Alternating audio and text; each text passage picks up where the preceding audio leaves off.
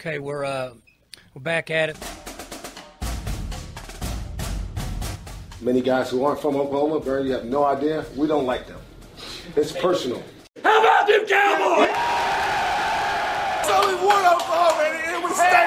And it was State. We are back at it. Welcome back to another edition of the Pistols Firing Podcast. I'm Carson Cunningham, joined as always by Colby Powell. Colby, how are you doing on this Sunday? It was not a pretty Saturday for Oklahoma State. No, it wasn't. Oklahoma State needed to bring its A game and have Texas make some mistakes, and Texas brought its A game and Oklahoma State made some mistakes. That is how you get to 49-21. But I'm having a great weekend. It's a beautiful Sunday. And, yeah, it was – boy, that was some 3 months, wasn't it? I don't think anybody saw that one coming. No, I don't think so. And we got so much to get into with the Oklahoma State's loss to Texas in the Big 12 championship and what's shaken out with the college football playoff. Colby, let's just start with the game. I mean, you and I previewed it for, the week ahead. And one thing I wanted to make clear was there were reasons for optimism for Oklahoma State. But if they turned the ball over, it would be what everyone and their dog was predicting, a blowout. Oklahoma State turned the ball over, didn't play well. Alan Bowman didn't play well.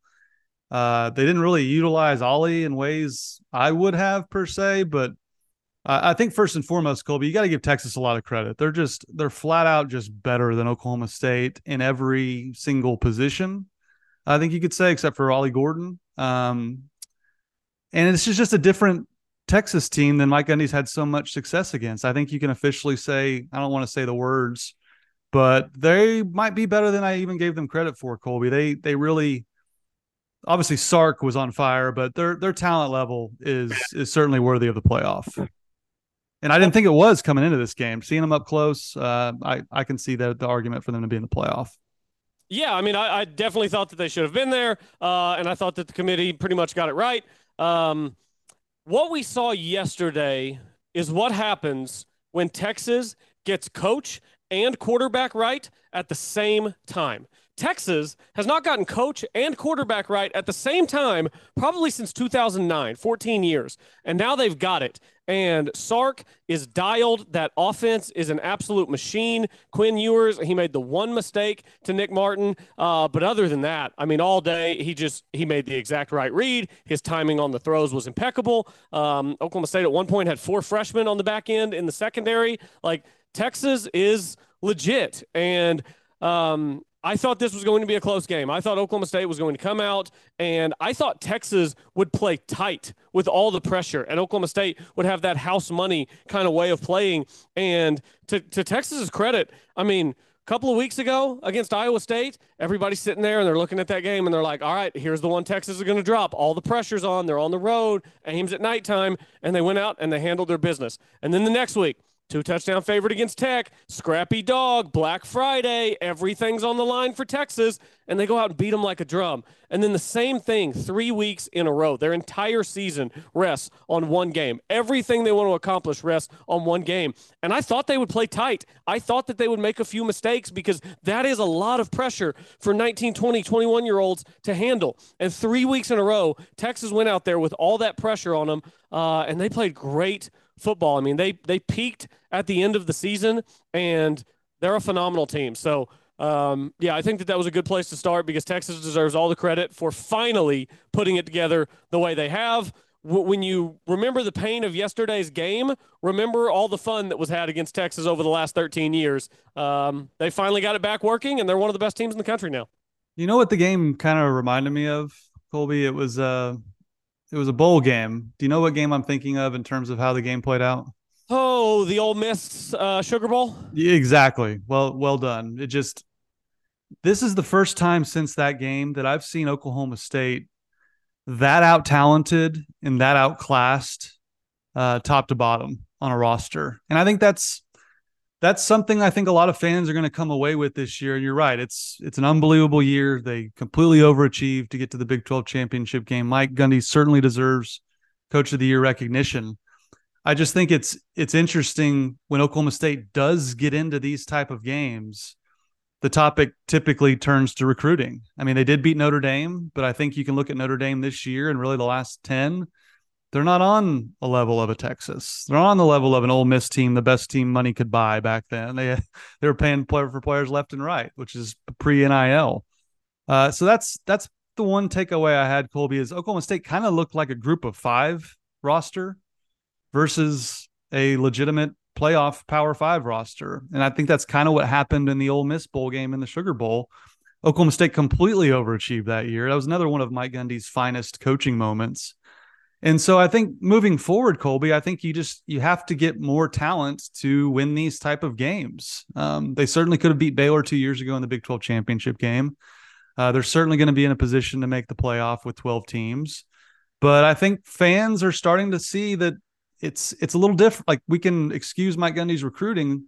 It gets a little harder to when you get into these type of atmospheres and these type of games with these kind of stakes. No, you're absolutely right. And I want to be clear that we don't say any of this to denigrate the talent that Oklahoma State has or the players who played their hearts out for 3 months to get them into this situation. It was a great season for Oklahoma State, and some guys really stepped up and made big plays, but you can see the talent gap. And for me, it's really in the trenches. I mean, Texas is so big and strong and just can throw people around. And it was my concern. It was why I ultimately picked Texas in this game, even though I thought Oklahoma State would kind of play its A game and Texas would be a little tight. And I still picked Texas to win because when you have that much of an advantage on both lines, as Texas does against almost every opponent that they play, it's just going to be hard to get your run game going. You're going to have to play from behind. You're going to have to take chances, and it's hard to do. And it's what we see in college football when the elites play a school that's just a tier or 2 down, like Alabama, Georgia, Texas. When they play these schools that are just a tier or 2 down,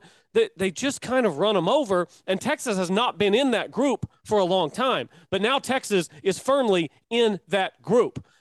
This is the best team, I think, that we've seen come out of the Big 12 in a very long time. I certainly think this is the best chance a Big 12 team has had to win the Natty in a long time. I think Texas is going to beat Washington, and then I imagine that they'll have to face Alabama in the title game in a rematch of the game that they won earlier this season. But that's kind of the difference that you see between the elites and everyone else. And it's part of the reason, Carson, and I don't say this in a defeatist way. I say this in a how can Oklahoma State have maximum success over the course of the long-term way.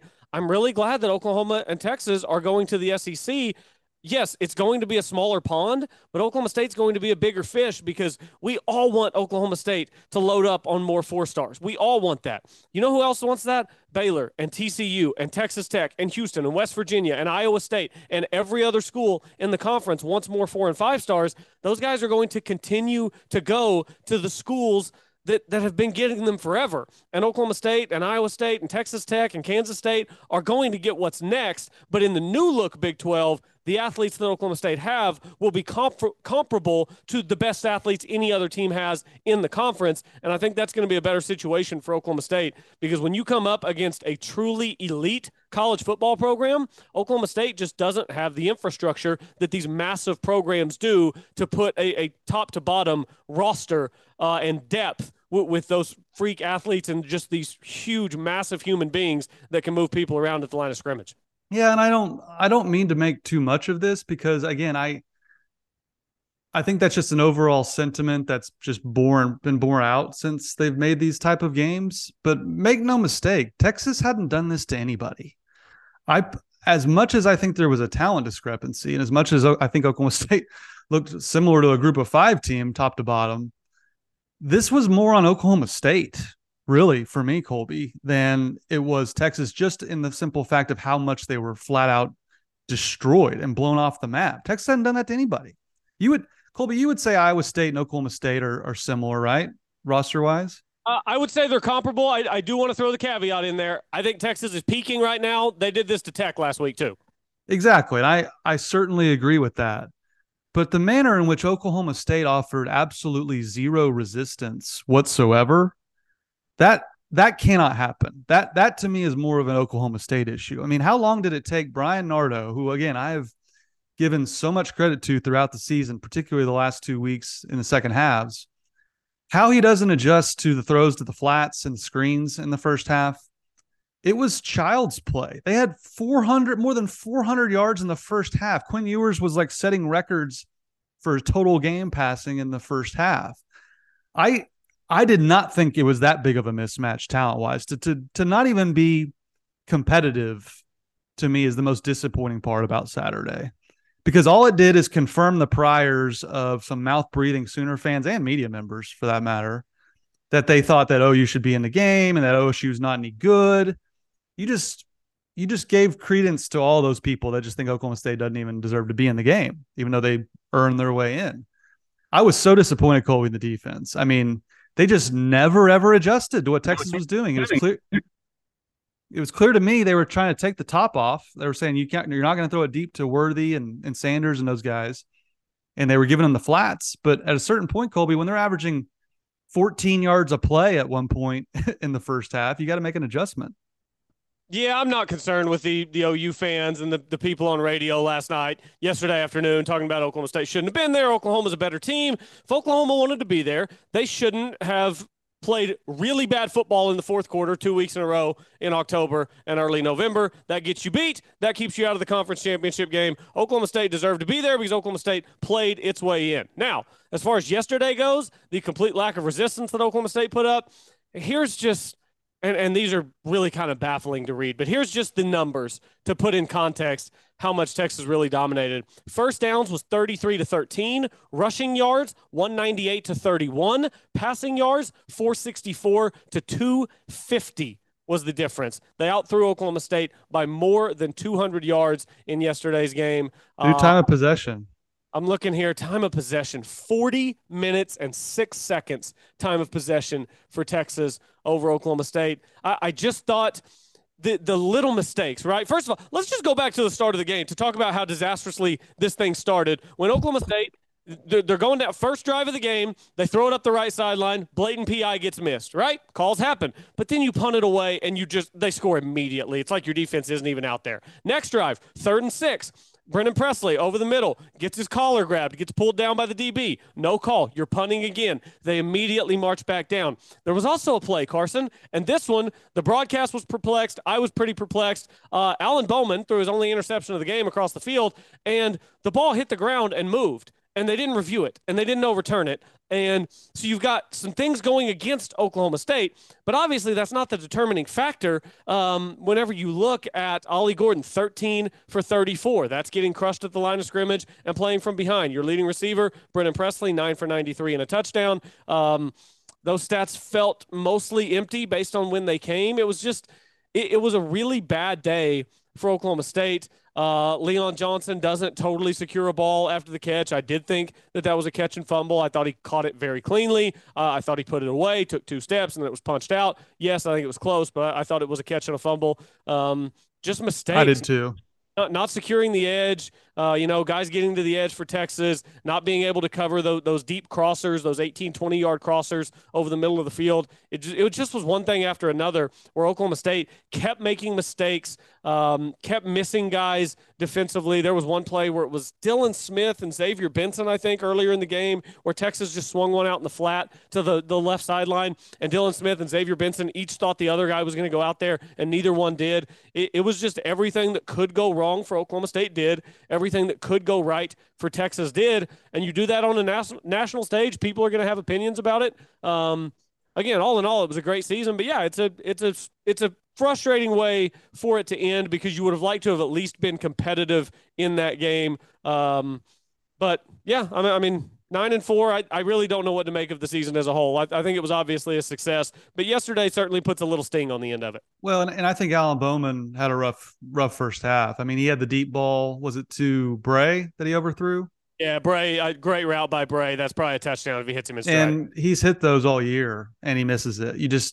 He forced the interception down the field that they didn't review after missing that deep shot. I think he was pressing a little bit after missing that golden opportunity.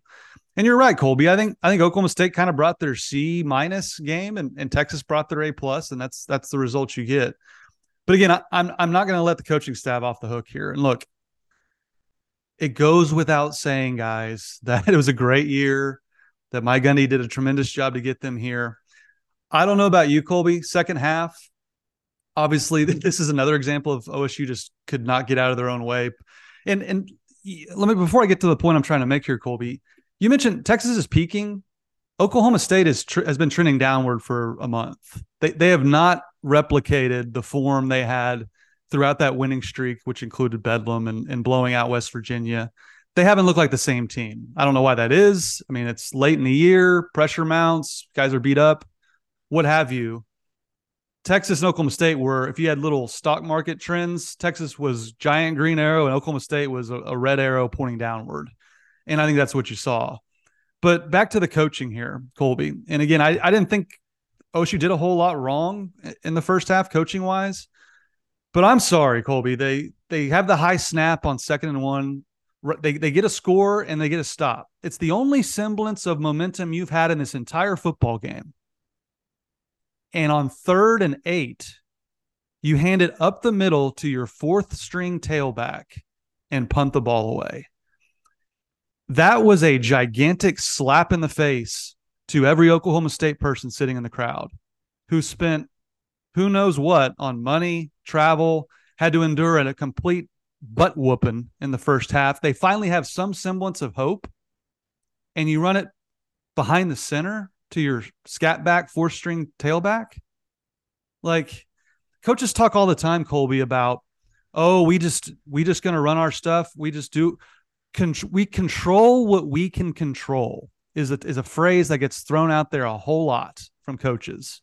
And I'm sure Mike said it a million times over his tenure. You can control that. You can control, you know what? We've been getting our tails kicked. Yeah, we bobbled the snap and it's 3rd and 8, but we're going to try and get a first down here and keep the momentum shifting a little bit in our favor. But no, they hand it up the middle and give a giant middle finger to everyone in the stands wearing orange saying, you know what? We're done trying to win this game. We've seen it 100 times, Colby. I thought we were past it after the way Mike Gundy coached in Bedlam this year. It's like he gets like Maverick in Top Gun where he gets spooked and he can't engage. You got the guy behind him going, Maverick's going, it doesn't look good. I don't like this. He's like, what do you mean it doesn't look good? It doesn't get any better than that. Like, again, did that play and that call ultimately matter in the result of this game? No, Oklahoma State was not winning this football game. But you have to control what you can control. And that, to me, Colby, was inexcusable. Yeah, it was the one call. I'd watched the game up to that point, and I didn't really have much complaints about the coaching because I didn't think the coaching was playing a huge factor into it. I thought Texas was just a much better team, and they were just asserting their will. And that was the one play where even as I watched it live, I was like, that's the one. That's the one we're going to have to talk about because on 3rd and 8, you've got to try, right? It's what we always say. You've got to try. It was going to take a miracle at that point for Oklahoma State to come back in that game.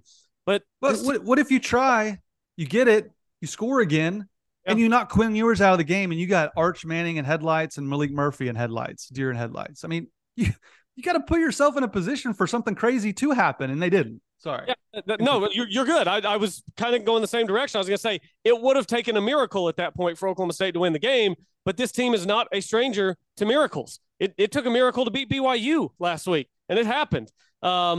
Texas squandered 3 20-point leads this year. It's happened.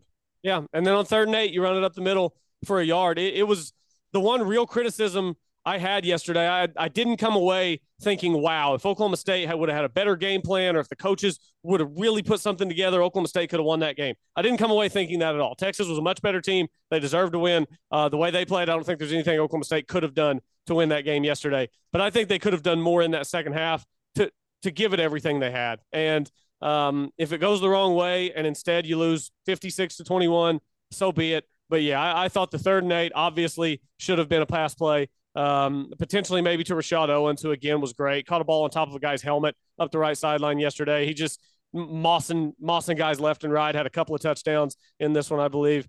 Did Owens have 2 of the touchdowns and then the other one to Presley? Yeah, two for Owens, 1 for Brennan. Yeah, that was the one play where I was really disappointed that Oklahoma State went there from a coaching perspective. And it's just one of those in-game things that you shake your head at, and you hope in a situation where that wasn't a game decider that Mike Gundy will go back, look, analyze that, internalize what happened, and do something a little bit differently next time in a game where that does matter, and in a game where that play and that decision can determine the outcome, because that might not have been the case yesterday, but that's been the case in the past, and I'm sure it'll come up again at some point in the future. So hopefully he looks back at that situation and says, you know what, we should have been doing a little more there to go try to get back into this one. Yeah, and for me, it's more, again, to me, it's more a slap in the face to the fans that are sitting there packing a stadium to watch you play in a Big 12. Like, you're sending them a direct message that I'm done trying to win this football game. I don't understand that. Like, you're down 21. You finally have a glimmer of momentum at all. Go score, try an onside kick. You have to try. And you watch, Colby. They'll get to the bowl game. They'll run trick plays. They'll let it all hang out in the bowl game like they typically do. I don't know why Mike coaches the bowl game so much different than situations like this. And again, I'm not trying to make too much of a deal about it. I was just sitting there going, man, if I was at this game, I would be absolutely livid with Mike Gundy that he chose to do that. Like, I'm all in. I'm here in the arena if I'm there, if I'm one of those fans sitting there. That to me was just incredibly disappointing. That made a disappointing Saturday even more disappointing because, again, I thought that was a slap in the face, but I had to get that off my chest. But you did mention real quick. Let me just throw one thing out here while we're talking about the coaching. I still think it's a mistake that all season with an offensive line that was great at times and then at times struggled. You had some injuries late in the year. I still think it was a mistake that Ollie Gordon never took a snap out of the Wildcat to get an extra blocker inside. I think that would have been useful for Oklahoma State in a game where you were just looking for any way to get him going a little bit. Well, and I didn't like that. Of course, I completely agree with that. I thought that would have added not only an extra blocker, but an extra wrinkle for Texas to think about. But I didn't really like how they handed it to him in any manner. I mean, it was mostly up the middle. They didn't run any outside stuff to try and get him to the edge. I mean, Greg McElroy commented on it. He's like, wow, that was one of the few times they even got him to the edge and he had some success. It seemed like they were content to run directly up the middle. And to me, that's just a losing proposition against Texas. Yeah, I mean, you're getting beat inside. You're probably going to continue getting beat inside. I didn't like the game plan running the football. Again, there's only so many things you can do from a coaching standpoint when the other team is beating you at the line of scrimmage the way Texas was. But yeah, I thought that there could have been some more creativity with Ollie. No, and I did think Casey Dunn took some shots downfield after their first drive or two. I thought that was good stuff. And I thought Brennan Presley played outstanding. I mean, he's so hard to tackle. I've said it again. He's one of the best yards after catch receivers I've watched play in an Oklahoma State uniform. Him and Rashad Owens, I thought, did what I kind of thought they were capable of. I said coming into this matchup that if Oklahoma State was going to win the game, that Presley and Owens and Leon Johnson had to dominate. They didn't dominate, but they certainly had success. And I can't say enough good things about those two guys. They're so huge in what Oklahoma State was able to accomplish this year, along with Leon Johnson. They just didn't have it offensively. And to me, Colby, I think this game was lost defensively. I mean, you had to get stops in this game, and they just did not. And so I thought Presley and Owens were a rare bright spot for the offense.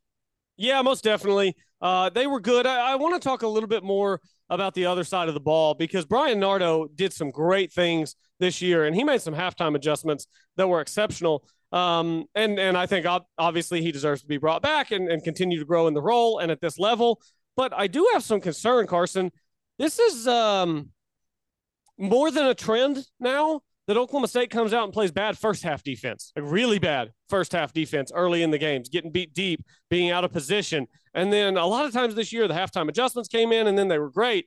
But I think that's one thing that I'll be looking for and looking way ahead here. But just going forward with Brian Nardo, is the first half defense going to be better? Because the halftime adjustments were phenomenal, but the plan coming in, week out, was clearly not very good because they got roasted in a bunch of first halves. Yeah, and I certainly get you lose, Cam Smith gets injured, but that's no excuse. And you're right, that's more than a trend now, Colby. That's been a month of this. I don't know if he's anticipating them showing more stuff they haven't shown throughout the week. You're right. It's pretty inexcusable between UCF, Houston, BYU, and now Texas. They've been roasted in the first half. Even Oklahoma gashed them for a huge touchdown on their first couple drives.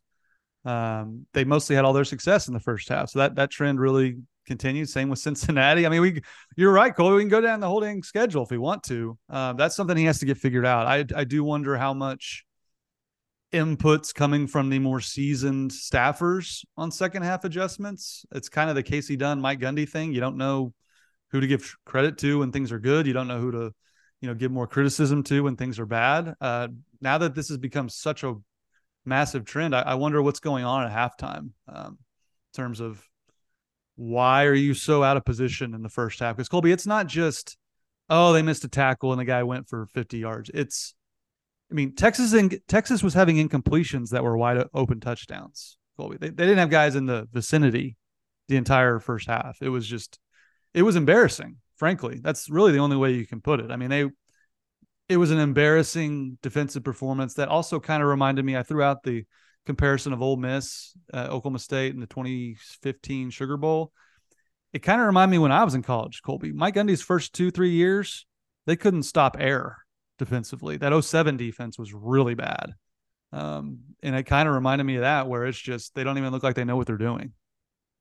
Yeah, and I think what makes it sting a little bit for Oklahoma State fans is we all know that Oklahoma State has had to fight against this national narrative for a long time that you can't play defense in this conference. Oklahoma State doesn't play defense. When they have a great offense and a great quarterback and they've got these award winners, then yeah, they'll march it up and down the field and they'll win some games 45-42. And we all watch the game year in, year out. We know that the defense over the last several years has been really good at Oklahoma State, despite the fact that they're now on their third coordinator in 3 years. The defense has been really good at Oklahoma State. 2021, historically great.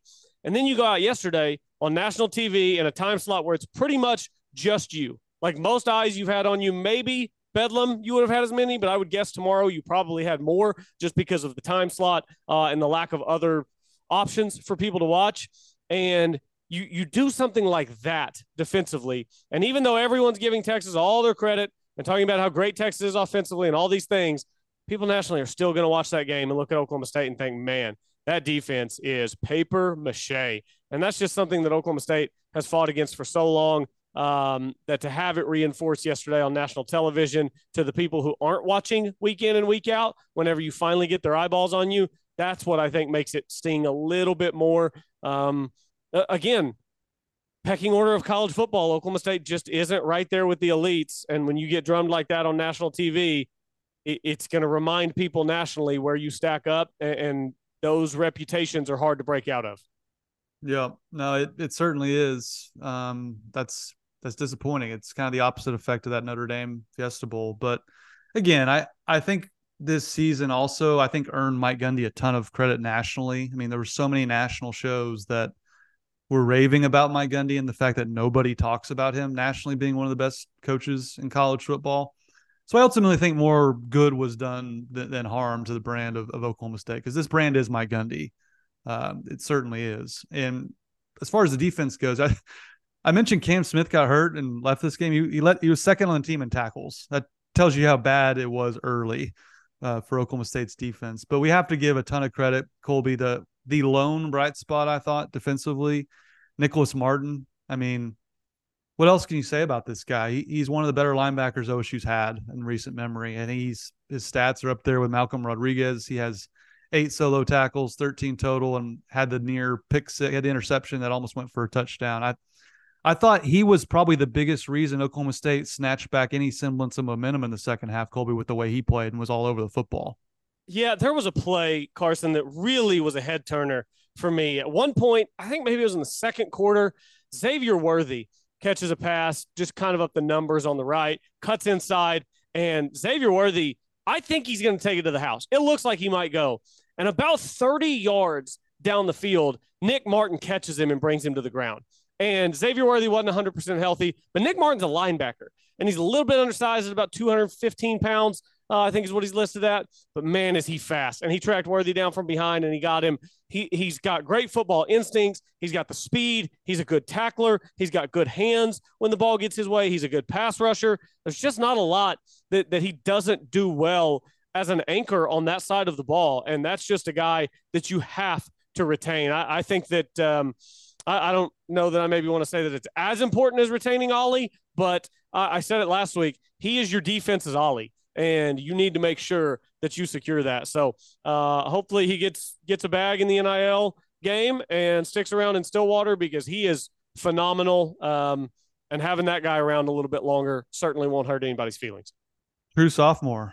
Yeah, I think that for me, Colby, is the biggest question moving forward for Oklahoma State. We'll have to see. Have they released the bowl matchups yet? Are they doing that as we speak? Probably as we speak. Let me look and see if I can. Him and Ollie both.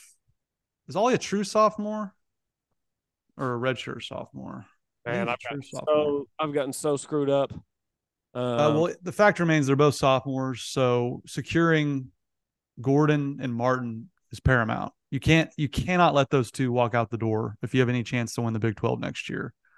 That is absolutely paramount. So, anything else to talk about in this game, Colby? I mean, again, I think Texas earned it. I mean, I had questions about Quinn Ewers, and again, I still think this about Quinn Ewers, Colby. I didn't think he was all that impressive. I think most of his throws were those wide open throws to the flats and screens. He hit one deep ball that he just floats up there, which is kind of what he did to Alabama as well.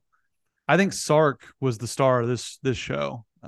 His schemes had Brian Nardo all twisted up, and Texas just has Adonai Mitchell as a receiver they haven't had over the last 12 years. Sanders is a tight end they haven't quite had, and Xavier Worthy is a talent they haven't had either.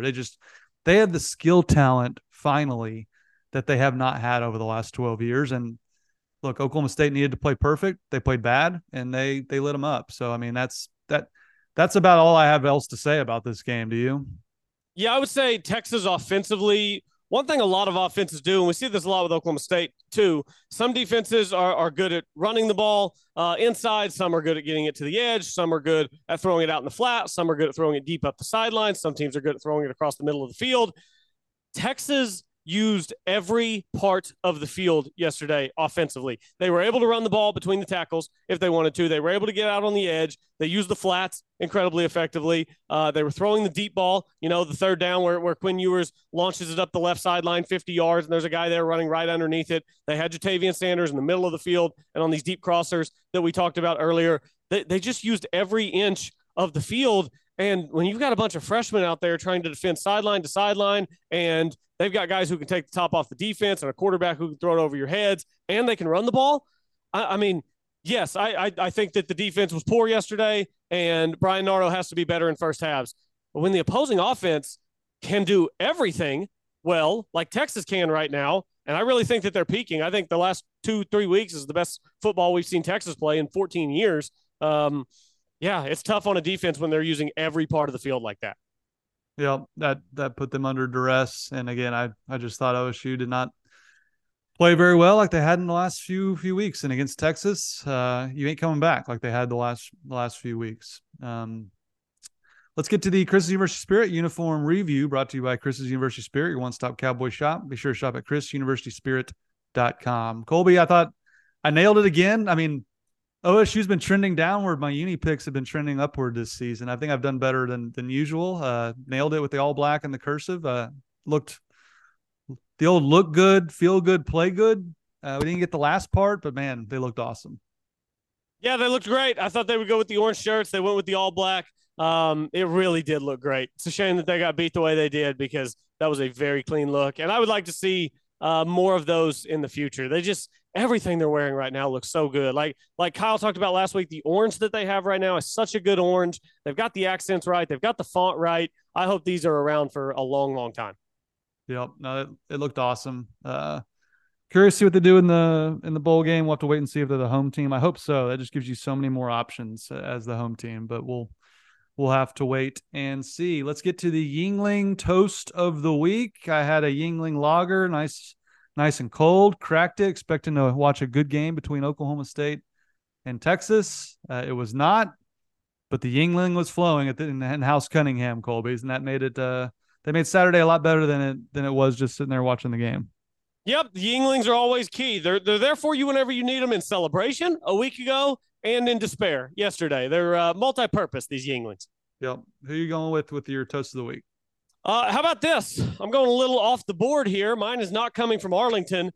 I'm giving my Yingling Toast of the Week to one Mr. Jabbar Muhammad. I was a huge fan of his a year ago. I felt like I talked about him every week going into the season. I loved everything about Jabbar Muhammad, and he is such a stud, man. And I'm happy for him, happy for Washington that they got that win the other night. He made a handful of big plays in that game after making some big plays the week before. He had 42 tackles this year, a couple of sacks, 3 picks, a fumble recovery, and he's out there on almost every play for Washington, just locking down one side of the field. He is a Cowboy that I think most people probably already have forgotten about, and if not, they will soon, because he's just a corner who pretty much played 1 year at Oklahoma State as a full-time player, but he had a great year at Washington, and I'm happy for him, a former Cowboy, to go out and have so much success and be going to the college football playoff. So I'll be rooting for Washington. I don't love their chances, but I'll be rooting for Washington and for Jabbar Muhammad.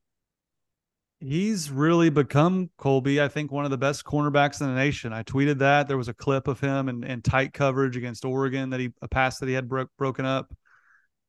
Man, him, and I think Adam Lunt pointed out Thomas Harper has played outstanding at Notre Dame. And Lunt points out that, Oklahoma State's really missed a shifty guy who can cover the slot. That certainly would have helped against Texas with all their passes to the flat. So I think OSU does not miss very many players that they lost in the portal. Mason Cobb comes to mind, but they missed Jabbar Muhammad and Thomas Harper. Those two guys were difference makers in the secondary, and let's face it, that's where Oklahoma State has struggled the most this year defensively. So we'll have to see what Brian Nardo can do to adjust coming into next year. So that's a great toast. I'm going back to where I started, talking defense. I'm going to give a big toast to Nicholas Martin. I mean, capping off what I thought was deserving of a Butkus Award type season. He doesn't get the recognition because he doesn't play with, one of the blue bloods, and Oklahoma State's defense doesn't have a great reputation nationally. But again, I thought he kind of had a moment there in the second half, Colby, where he said, we're not going out like this. I'm going to do something about it. And he really started to show up. He really started to make plays, forced a punt, had the pick. He left it all out there. And I think he, along with Ollie Gordon, are the biggest reasons Oklahoma State got to this point in terms of on the football field. Certainly Alan Bowman, Brennan Presley, Rashad Owens deserve credit, but he's the heart and soul of the defense. So got to give Nicholas Martin another toast. Yeah, I love that one. It was a position we were worried about coming into the season with the departure of Mason Cobb. And Mason Cobb, he had a great year last year. Shout out to his performance a year ago, but he was not missed even a little bit. Nicholas Martin was so good. Xavier Benson, I think, underrated as Robin to Nicholas Martin's Batman. But yeah, they were phenomenal this year, and especially Nick Martin leading the way. I thought he had a case for Big 12 Defensive Player of the Year. I understand why it went to Sweat, right? T'Vondre Sweat down at Texas. Yeah. Yeah, and I understand why it went to him. He's a great player as well. But Nicholas Martin was pretty special this year. Yeah, I agree. So. Well, is it time we talk about the playoff? The playoffs? Playoffs? We got to win a game. Playoffs? Colby, to me, this is a dark day for the sport of college football. It really is. Oh, no. All right, let's disagree. You go first. Yeah, we don't disagree much. Let's do it. This is a devastating day for the sport of college football. And you can sit here and tell me, Carson, they're going to a 12-team playoff. We're not going to have this situation much longer. I don't care. It's unfathomable to me that a team like Florida State can go undefeated, win their conference, and don't even get the opportunity to play for a national championship when Alabama lost on their home field to Texas. And you can sit here and tell me that Alabama's better, that they'll be favored. I don't give a you-know-what. Why even play the season if the season doesn't matter? What you accomplish doesn't matter. Then let's just put Georgia and Alabama auto bids into the playoff every year because they're the best two teams. Why not do that? And you can't sit here and tell me that Florida State with their backup quarterback isn't as good offensively as Michigan. Michigan stinks offensively. Did you see them against Iowa? That was a pig and slop watching those two offenses, with air quotes, try to put points on the board. I mean, give me a break. Florida State's defense is as good as anyone else's. Did anyone watch them shut down a Louisville offense that hadn't scored less than 23 since September? Like, Why do we give Michigan a pass offensively and Florida State's Heisman quarterback goes down and we don't, they're not any good anymore. They just won the ACC with their third stringer and their second stringers coming back, who won in the swamp, by the way, in a hostile environment. Colby, what you do in the season has to matter. It has to. It has to. Now convince me otherwise. Okay, so here's where I'll start. Number one, yes, you win your conference, you go undefeated almost every other year. That would get you in. I think there's some context around this Florida State season that makes me okay with them being left out. Number one, I think, my personal opinion, the ACC was just a tick tougher than Conference USA this year. It was a really bad conference. And I know that it sucks, and I know that it's not fair, and it's not, but I think the Jordan Travis thing matters. I think that the reason we went to human beings instead of computers is to apply context to these things, and it's the committee's job to give us the best playoff. I think Florida State's defense is legit. I think if they would have gotten in, they would have gotten absolutely drummed in the first round because they might have gotten shut out in that game and scored 0 points. It sucks, man, but I'm looking for a marquee win on Florida State's schedule, and I can't find one. They've got they have more than Alabama does. But Alabama has the best win of the entire college football season. Why? Because they beat the number 1 ranked team? Because they beat a team that hadn't lost in like 800. They also lost a game, and Florida State hasn't.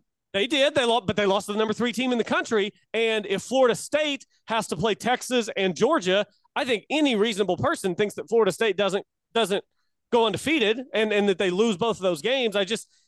I don't think it's fair, but I don't think it's supposed to be fair. I think the committee is just supposed to decide who the foremost deserving teams are. And the quarterback injury sucks, but I'm also looking at a really bad Florida State schedule. And when you play a really bad schedule and it's a really loaded year, I think that's the other thing. This was a really loaded year. TCU got in last year with a loss and didn't even win their conference. And TCU got in because it was a super weak year at the top of college football. This year, coming into the final week, we have 7 or 8 teams that could have made the playoffs. A couple get knocked out, and now you have to leave out deserving teams. Georgia hadn't lost in 800 days. They're number 6 in the country. Florida State goes undefeated in the Power 5. They're number 5. I think almost every other year, both of those teams get in, but it was just stacked at the top this year.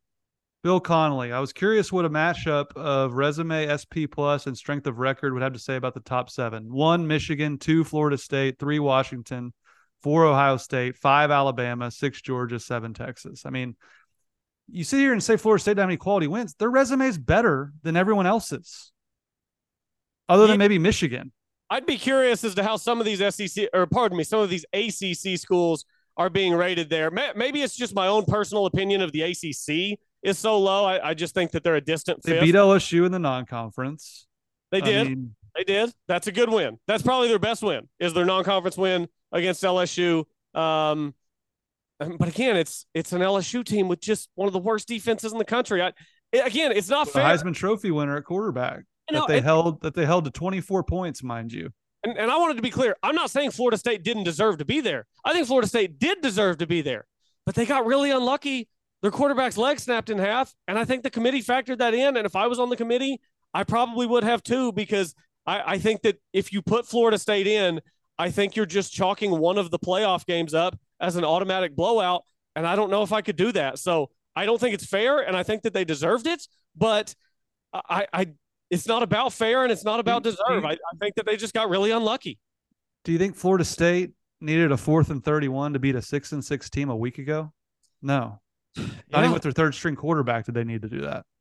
I know. And again, it's just the weight that I think comes with beating Georgia. And I don't even know if my argument is that strong. Yours is probably stronger. You're undefeated. You win a Power 5 conference. You go, right? But I just look around at what I think is a weak ACC and a team who got really unlucky to have their quarterback break his leg. And I don't think I could have done it this year. I think it was too top heavy. You're wrong on this one. I don't know what to tell you. Yeah. And again, like I said, I think your argument's probably stronger than mine, because I am significantly factoring in the Jordan Travis injury. I don't even know what the playoff rules are as far as what the committee is supposed to do with injuries, but the Florida State team that would be going to the playoff, is not the same team that started 11-0. They won their last 2 games without him. But it's just, yeah, when he goes down, I think that matters. And maybe I'm giving that too much credit. Do you actually know what the committee rule is? Are they supposed to factor injuries? Who knows? They make it up as they go along. The criteria changes to put in who they want to put in. You're right. And honestly, I think that this year was great for college football because I think every show, every podcast, every TV, every radio, all week, everybody's going to get to talk about who should have been in and who should have been out. Also, at the end of the day, and this isn't the reason that I would have done it, but I knew that the committee wasn't going to leave Bama and Georgia out. The SEC just garners too much respect nationally, and I don't use that as one of my reasons, but I for sure think that was one of the committee's reasons. Yeah, I mean, sad, tragic day for the sport of college football that a team goes undefeated, doesn't even get the right to play for it all, doesn't even get the right to play for a national championship, and they went undefeated in favor of several teams that lost a game. That to me is asinine. Why even play the games? Why do we play them? Yeah, I think what you're saying speaks to the larger problem, and that is college football has had an insanely flawed way of determining its champion throughout its entire history. I mean, D2 and D3 figured this out a long time ago. Just put all the best teams in a playoff and go see who wins. You've got win or go home scenarios. College football at the highest level throughout its entire existence has had a massively flawed way of determining the champion, and it still does. And that's how we sit here after the playoff has been decided, and everyone has different opinions on who should and who shouldn't be in. I do think it is a Jordan travesty, if you will, that an undefeated Power 5 conference champion doesn't get to play for a national championship. And I think that it's just a byproduct of the system that college football has created, which doesn't allow deserving teams a chance to even do it. Well, let me ask you this. Why do you think Florida State's not one of the 4 best teams? Just because of their quarterback? I think that is for me, that's a huge factor. They don't have a quarterback. Well, how about this? Florida State, playing with a true freshman, third-string quarterback, had more yards against number 14 Louisville than Michigan did with their starting quarterback against number 16 Iowa. Like, you have no case that they're not one of the 4 best teams, considering they just outperformed Michigan against a stronger offensive opponent. Michigan put up less yards with their starter. Explain that to me, how Florida State's not one of the 4 best teams. They went undefeated, and they just beat a higher-ranked team and put up more yardage with a third-string true freshman than Michigan did, who's the number 1 seed.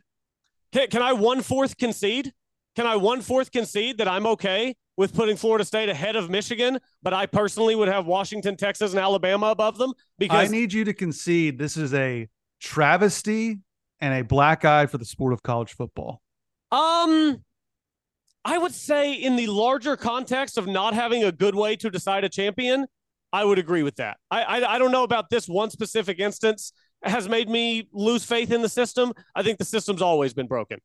Well, what's interesting to me is back when we had the BCS and the computers, there was none of this talk about who would be favored on a neutral field, the eye test, who has more NFL talent. This all came about when people with agendas have no resume to speak of. The eye test started with Kirk Herbstreit opening his big mouth about Alabama in 2011. Well, they passed the eye test for me over Oklahoma State. I mean, I know Oklahoma State's resume blows theirs out of the water, but I just think Alabama's better. That's what this sport has devolved into since we got rid of the computers. And it drives me up a wall. And they're lucky we haven't had this situation more years with a 14 playoff. But when you make a 14 playoff, it seems pretty simple to me that if you lose, you are behind the team that hasn't lost. And for me, that is a disgrace to the sport, them putting Alabama in over Florida State. It just is. That's how I feel. You don't have to agree with me, but that's how I feel about it. You swayed me some. My argument is mostly resting on a quarterback injury, which probably isn't fair. And again, I don't think it's fair. I just think it's really bad luck for Florida State. I agree with you that the committee is lucky this hasn't happened more often. I mean, think about it. We're nearly a decade into the playoff now. Maybe we are a decade in. When to start? 14, 15, somewhere in that neighborhood? We're nearly, 14. Yeah, so we're about a decade into this thing now, and most years there have been a pretty clear-cut top four, and the committee has been lucky. And this conversation that we're having is why, for a decade, I've been advocating. Me and John Hoover used to go back and forth about this whenever we were on the franchise. He didn't like the idea of an expanded playoff. I thought it was the only possible way to keep college football massive in the way it is, because at some point, you're just going to need a legitimate way to decide a champion. I've been championing the 8 or 12 team playoff for a decade, and this year is why, because Florida State deserves to be in, but then there are people like me who are going to sit here and go, look, I can't do it when they don't have a quarterback. But if it was 12, then we could do it and see how it plays out on the field, which is how it should be. And the further we get into this, the worse I feel for Florida State, because it's just they're a victim of bad luck and a bad system. And yeah, it's finally getting fixed, but it's getting fixed too late for Florida State. How ridiculous is this? Florida State could sit Jordan Travis the last 3 games of the year and win and be in right now. Or how about this? This is from Shehan Jayaria. I can't ever say his name, from CBS Sports. If Florida State lied about Jordan Travis's injury and claimed he was day-to-day and would be back for the CFP, would they be in? I think they might. I mean, now his leg was dangling like a noodle. It was disgusting. They can't really lie about that. But let's say it wasn't as obvious. If they just lied, they'd be in. That's how stupid this decision was from the committee. It just was. Yeah. No, I mean, look, do I think Bama will give Michigan a better game? Yeah, I do. I think Bama's probably the better football team right now, given the quarterback spot. I see what you're saying, though. I'm following your line. Is Florida State just outmatched by Michigan? Absolutely not. Like, they put up more yards and won with their third string true freshman. Like, get out of here with this. Michigan is this great team. They struggled their way through the Iowa. They ended up dominating Iowa, but it was a slog, as it typically is with them. They are not some juggernaut that Florida State just could not conquer. And in my opinion, Florida State earned the right to get their shot at Michigan. Alabama didn't. They lost on their home field. If they had lost in Austin, they'd have more of an argument. But they lost on their home field. Yeah, your argument is stronger than mine. Mine is holding on by a thread, a tibia or a fibula, if you will, whichever. The sport has long been flawed. It's a sad day for the sport. You know what's going to happen now, though, don't you? You know what's going to happen. Alabama's going to win it all, just like Ohio State did with their controversial entrance. Yeah, Bama's going to win it all. I already know it. We all thought they were dead. They lost to Texas. The following week, they lead Florida, like 3-0 at halftime or something. 4th and goal from the 30 against Auburn, and they're going to win the national title. I can already see it coming. Yeah, you're probably right. Hopefully anybody but Texas. Yeah, that wouldn't really be a fun way for them to leave the Big 12 as national champions. Also, it just, to me, if Texas were to win it, it would just so reinforce this idea that, hey, even if you're one of these big programs, just keep spending money, keep firing coaches, keep spending money, keep firing coaches. Eventually, if you just have all the more resources than every other school, eventually it'll work out for you. Texas has run their program like an absolute joke for more than a decade now. And then they hit on coach and quarterback one time, and now they could win a natty. That's just the difference in being one of these big programs that have all the resources.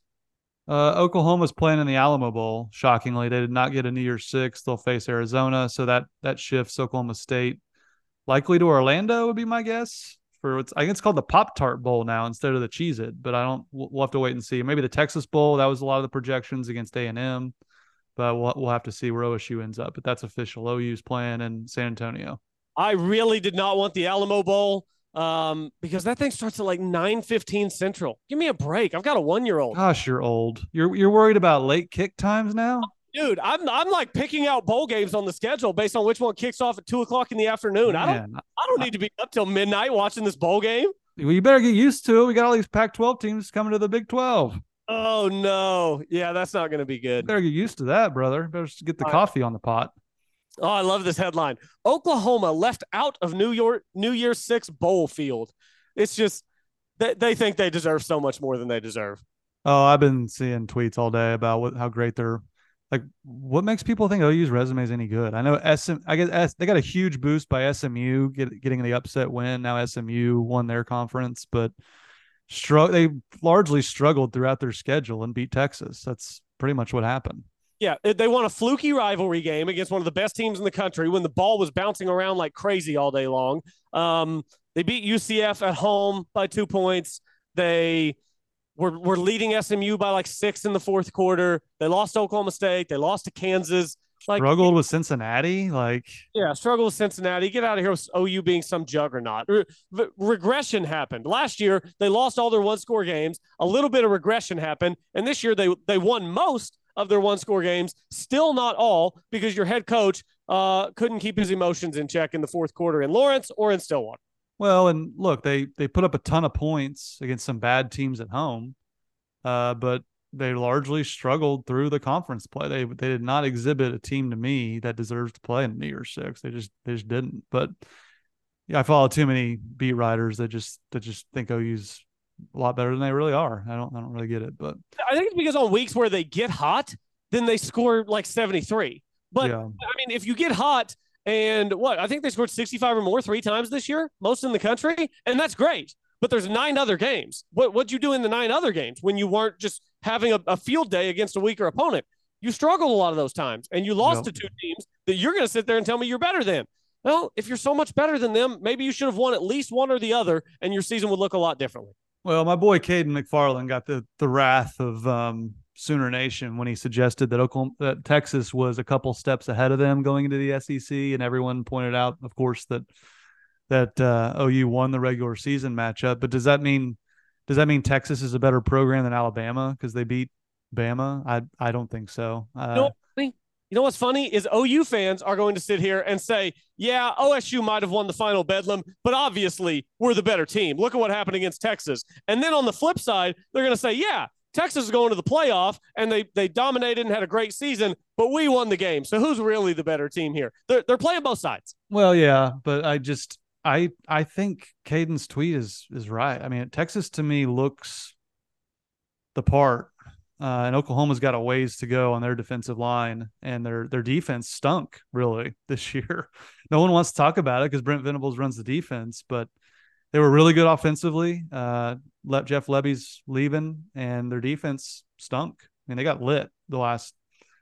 TCU's true freshman quarterback put up a ton of yards and points against them, so they're gonna have a tough time in the SEC. Final thoughts, Colby. Again, remarkable year for Oklahoma State. Remarkable job by Mike Gundy. They really just trended downward as the season ended, but nothing to hang your head about. You were playing with house money. I would have liked to have seen them been more competitive. I think there were some opportunities to do so. I was disappointed in the defensive performance and play calling. But again, it's hard to complain with Mike Gundy being one of the few programs that have played for multiple conference titles the last couple of years. So job well done, and we'll have to wait and see where they're heading for the bowl game. Yeah, it was a great season. Look, Saturday was rough. Texas played a great game. Texas is a great team. Doesn't happen very often. Hasn't happened in a long time. We've all been wondering when they're going to figure it out and put it all together. They did this year. Oklahoma State was just overmatched yesterday. But Oklahoma State, I truly think this season maximized what they had. I mean, at the end of September, I thought 4-8 was where I was at the end of September. They won 9 games in the regular season. They're going to have a chance to have a 10-win season in a bowl game, either go 10-4 or 9-5, which are rare records in college football because not often do you get to play 14 games if you only win 9 or 10. Normally 14-game schedules are reserved for the teams that have won 10, 11, 12, 13, 14 games. All in all, I think it was a great season for Oklahoma State, and it was a big year for Mike Gundy to just remind everybody, hey, we've got a certain way we do things. It works more times than not over the course of time. He was the coach of the year. If you would have said all these things at the end of September, putting a Doak Walker trophy in the trophy case, I think we would have all really loved that result. So yesterday was tough, but I'm still very happy with the way this roller coaster of a season played out for Oklahoma State team. I think this team was gritty, and they were a lot of fun to root for. Yep, it was a lot of fun. I hope everybody – I thought Oklahoma State fans really showed out. Huge record-setting attendance for the Big 12 championship game. So game was disappointing, but I hope everybody had fun down in Jerry World. So Colby. Announcement. You ready? Yep. All right. So my wife and I have an old laptop. We pretty much never use it. I got on it because our power went out earlier. We needed it because it had some charge on it. I was logged into Twitter on the old laptop. I was logged in, so now I can fix it myself. I don't have to wait for Twitter support to come through. I don't have time today. I'm so far behind. When you don't get on Twitter for 3 weeks, I have so many things to go through. I'm not even going to try to touch it today, but sometime in the next few days, I will be on Twitter. I will respond to as many of you as possible. Probably not everyone because I have so much to get to. But I'm back. I'm back on Twitter, so that's good news. Well, I thought you were going to tell me what bowl matchup was for Oklahoma State. That's great news. You can finally interact with everyone. I know I missed like the whole now. I mean, now I'm going to be interacting about basketball, which is not going great at the moment. Hopefully conference play goes a lot better. Oh dear. Yeah. We haven't talked about that yet. I'm hoping for an Oklahoma State football like season where we're all sitting here at the beginning like, oh, this is going to be a long year. And then it clicks for them and they make it all work. But I don't know if I really see that happening. So, but yeah, now that it's basketball season, I can get back on Twitter. Well, that's good. That's about the only good thing that happened this weekend. Tragic, devastating day for the history of college football. And also a sad day for OSU fans who watch them get blown off the field, but we'll be back at it again this week, Colby. We'll talk more about the bowl matchup. That's probably going to come down here in a few minutes after we're done recording. But good to be with you, Colby, and we'll talk to you later this week. Yep, we'll be back later in the week, talk bowl game, and probably give out some grades for the season for Oklahoma State, kind of look back on some of the big picture things. So appreciate everyone joining us. Thanks for listening. As always, go Pokes.